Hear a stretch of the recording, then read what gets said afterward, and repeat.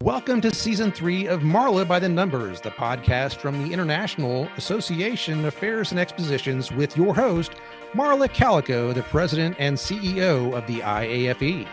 Podcast number 21 is sponsored by ETICS. Today's guest is Tim Carsten of the Alberta Association of Agricultural Societies. And the topic is Keys to Strategic Planning Success. Let's listen in.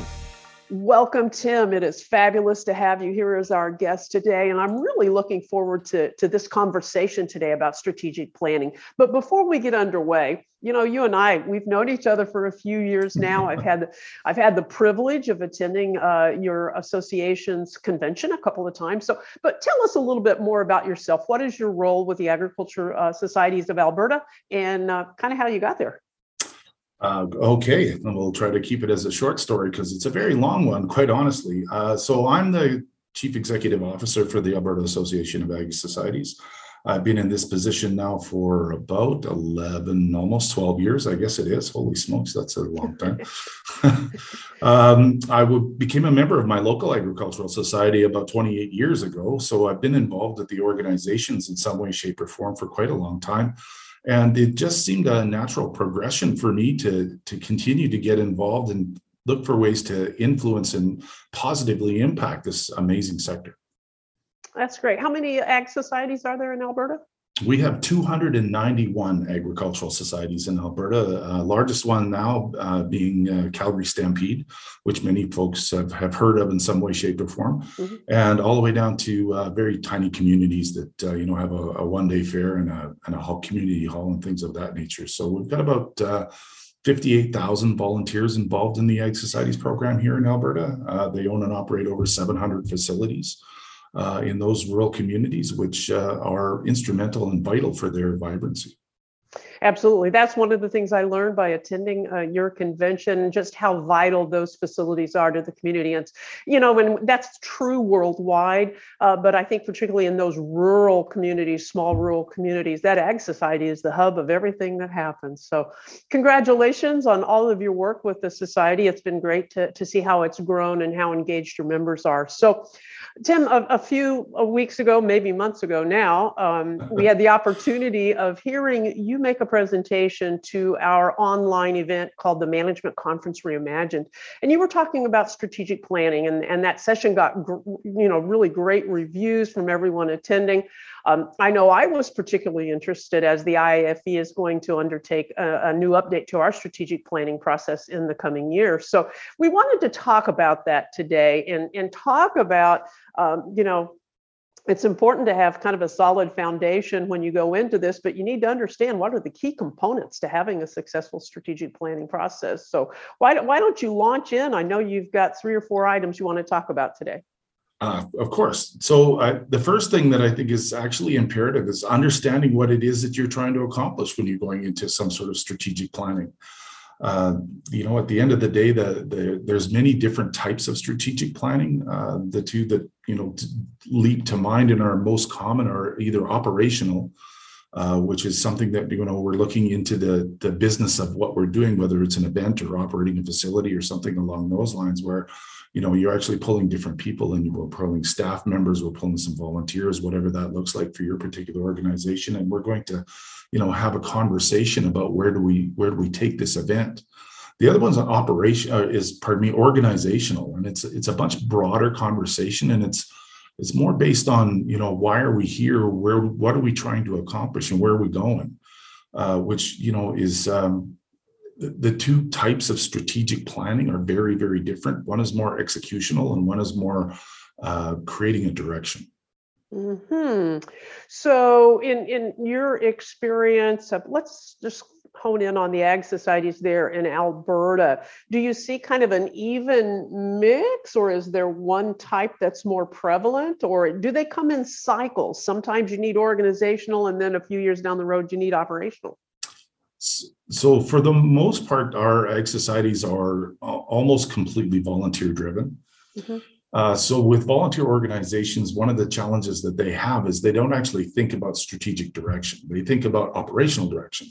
How are we going to redo our event? What does it look like next year? What does the next event look like? And we're always sort of overwhelmed by the priorities of the day. So we actually don't do any forward thinking. The most forward thinking we do is, okay, we got to book that for next year.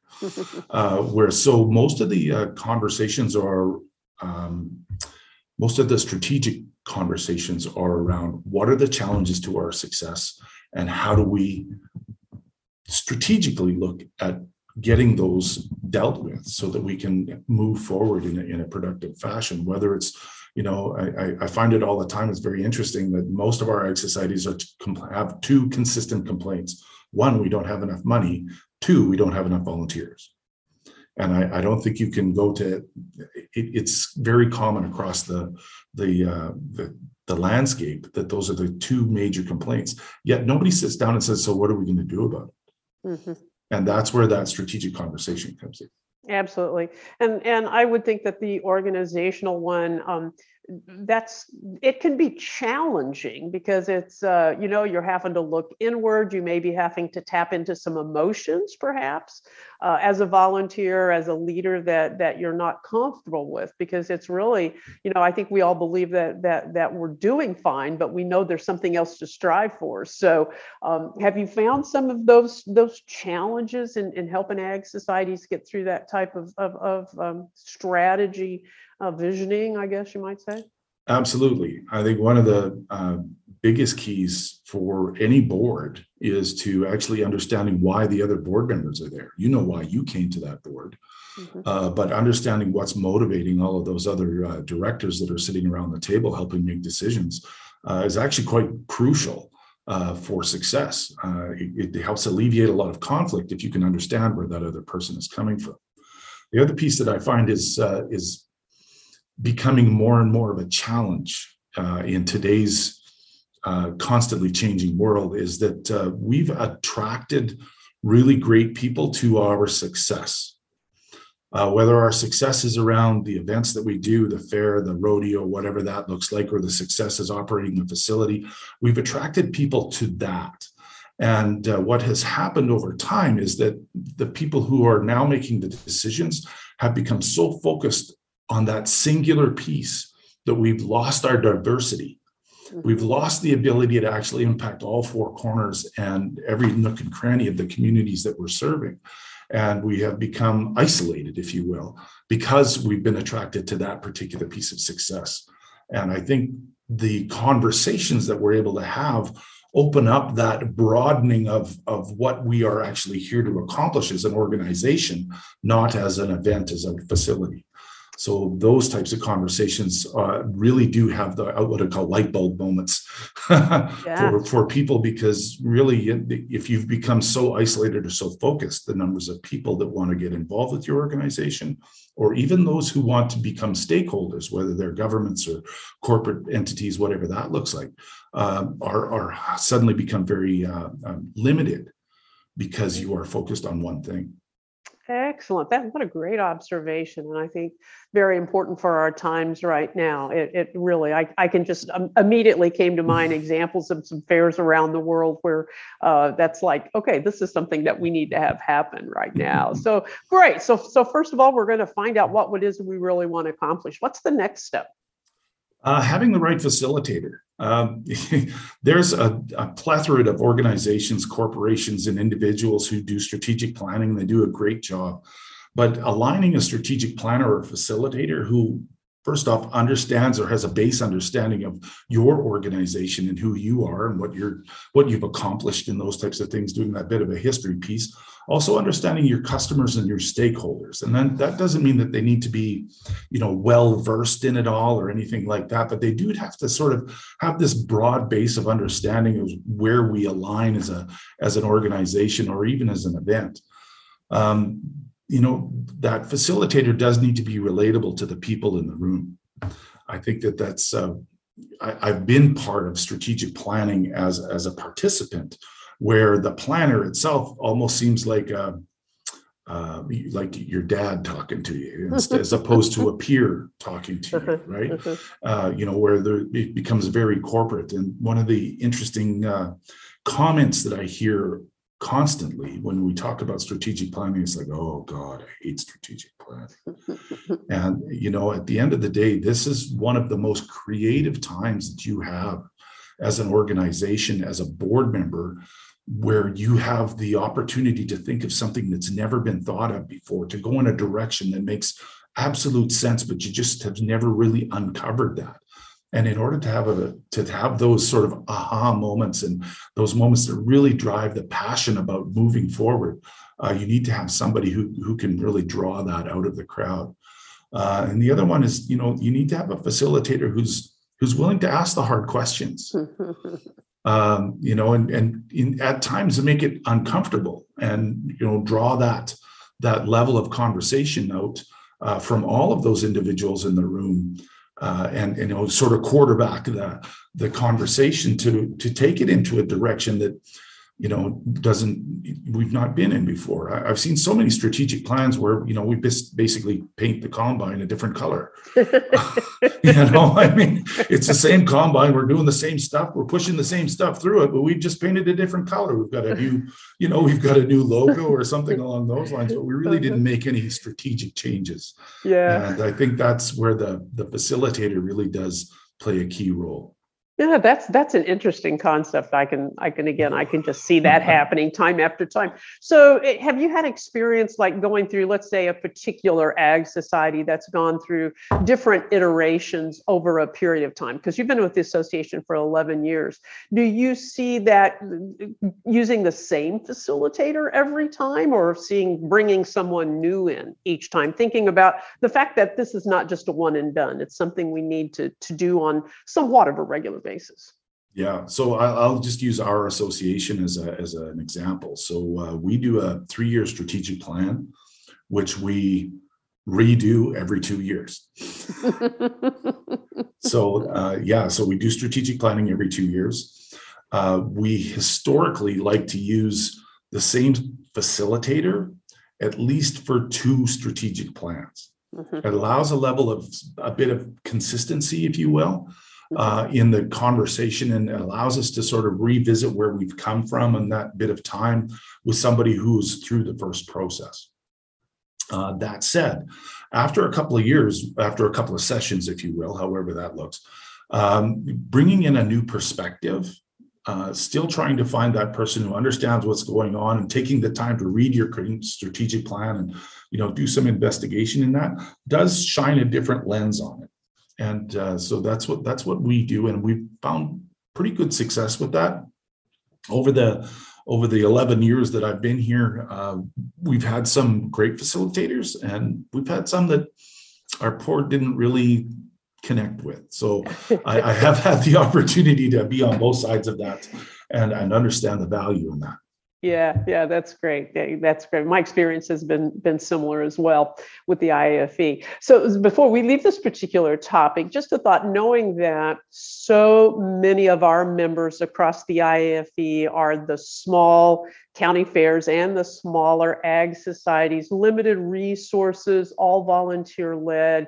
Is there a couple of reliable, good sources for finding that facilitator? I mean, for example, can you get one from the local university? Is that a place to start, or your local CVB, Chamber, Visitors Bureau? You know what? From an IFE standpoint, I'm not sure that I can speak eloquently in that particular area. I mean, one of the advantages that our members have is working with our association. So my experience in those types of things has allowed a very broad perspective on what's happening in all 4 corners of our province.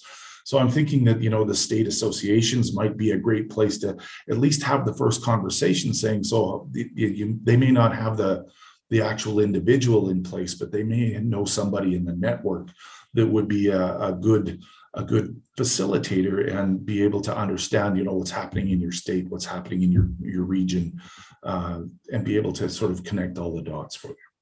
Excellent, excellent. Well, Tim, that makes a really good moment for a brief pause. We're going to hear a word from our sponsor, eTix. Over 100 fairs across North America trust eTix as their total ticketing and marketing partner. Visit hello.etix.com to learn about cashless solutions for rides and games, free custom websites, cash drawer management, and client support every step of the way. hello.etix.com. We're back. My guest today is Tim Carson, the Executive Director of the Alberta Association of Agriculture Societies, Edmonton, Alberta. Tim, thank you so much for being with us today. We're talking about a few items that can be a key to successful strategic planning, some important items that we need to consider, quite honestly, before we actually get started. And the first thing we talked about was understanding what we want to accomplish, whether or not that is an operational strategy or an organizational strategy. Then we just finished talking about, finding the right facilitator that will help us through that. So what's the next step that we need to think about? I see time and time again, people try to get it done. Let's just get it done. So allowing enough time to actually have a very robust strategic planning exercise is absolutely crucial. And it's not like I can simply say, well, you'll need 28 hours. That's not how it works. I mean, there's so many factors that go into understanding what's going to happen at your planning session.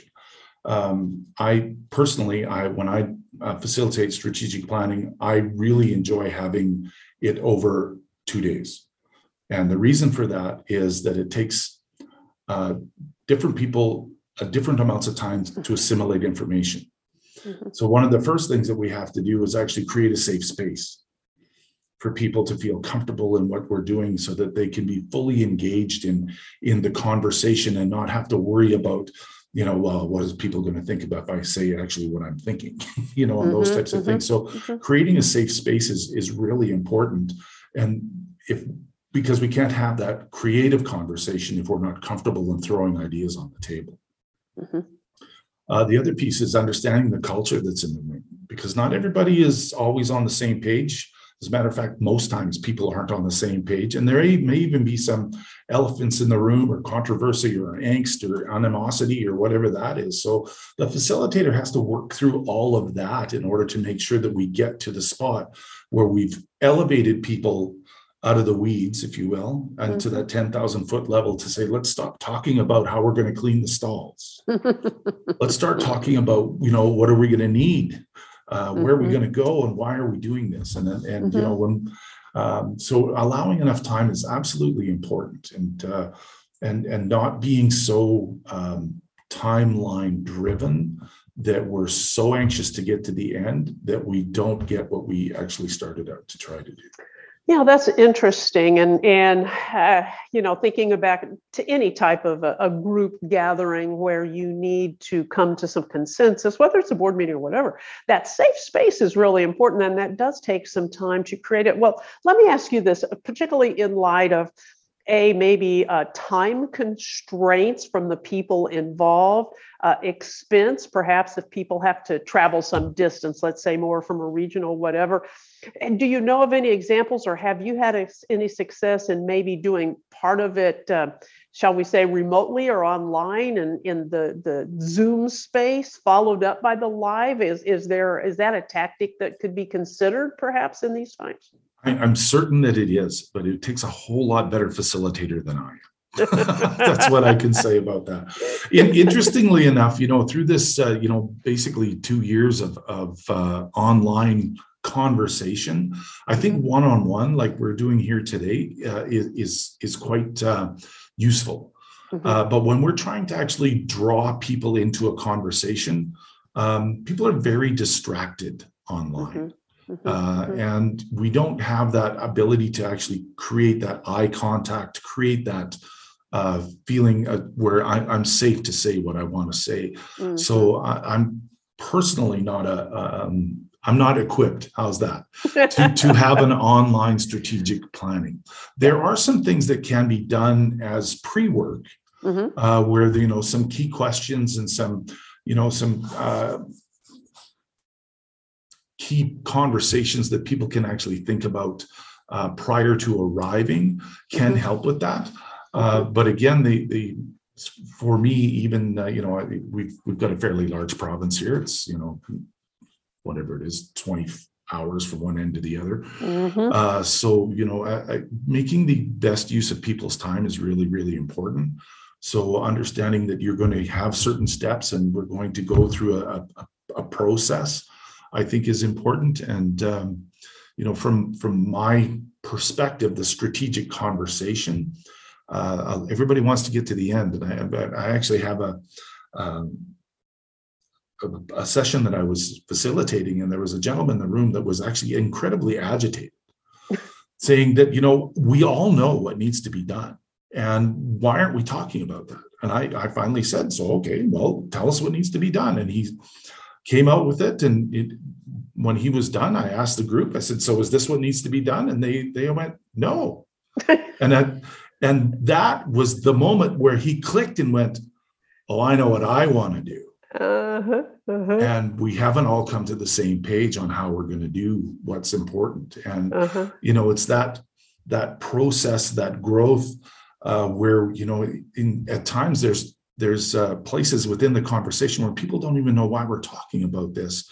But, if you have a facilitator who can, at the end of it all, say, well, this is what I heard, and pull from all of that conversation. And, when the facilitating, when I do it, the room is filled with those big sheets of writings and scribblings and all of the stuff that people are telling me. And, I'm able to actually say, well, from here, this is what I heard, and this is what I heard. And then they all go, oh my gosh, yeah, that makes sense. And, and I think that, you do have to sort of recognize that through the process and through time, we can all come to a consensus. And, in the presentation, I mentioned the fact that strategic planning is one of those things that, when done well, can bring your organization, your board, to a place of incredible ability, because we all understand each other. We all understand what's important. We all understand what we're trying to accomplish.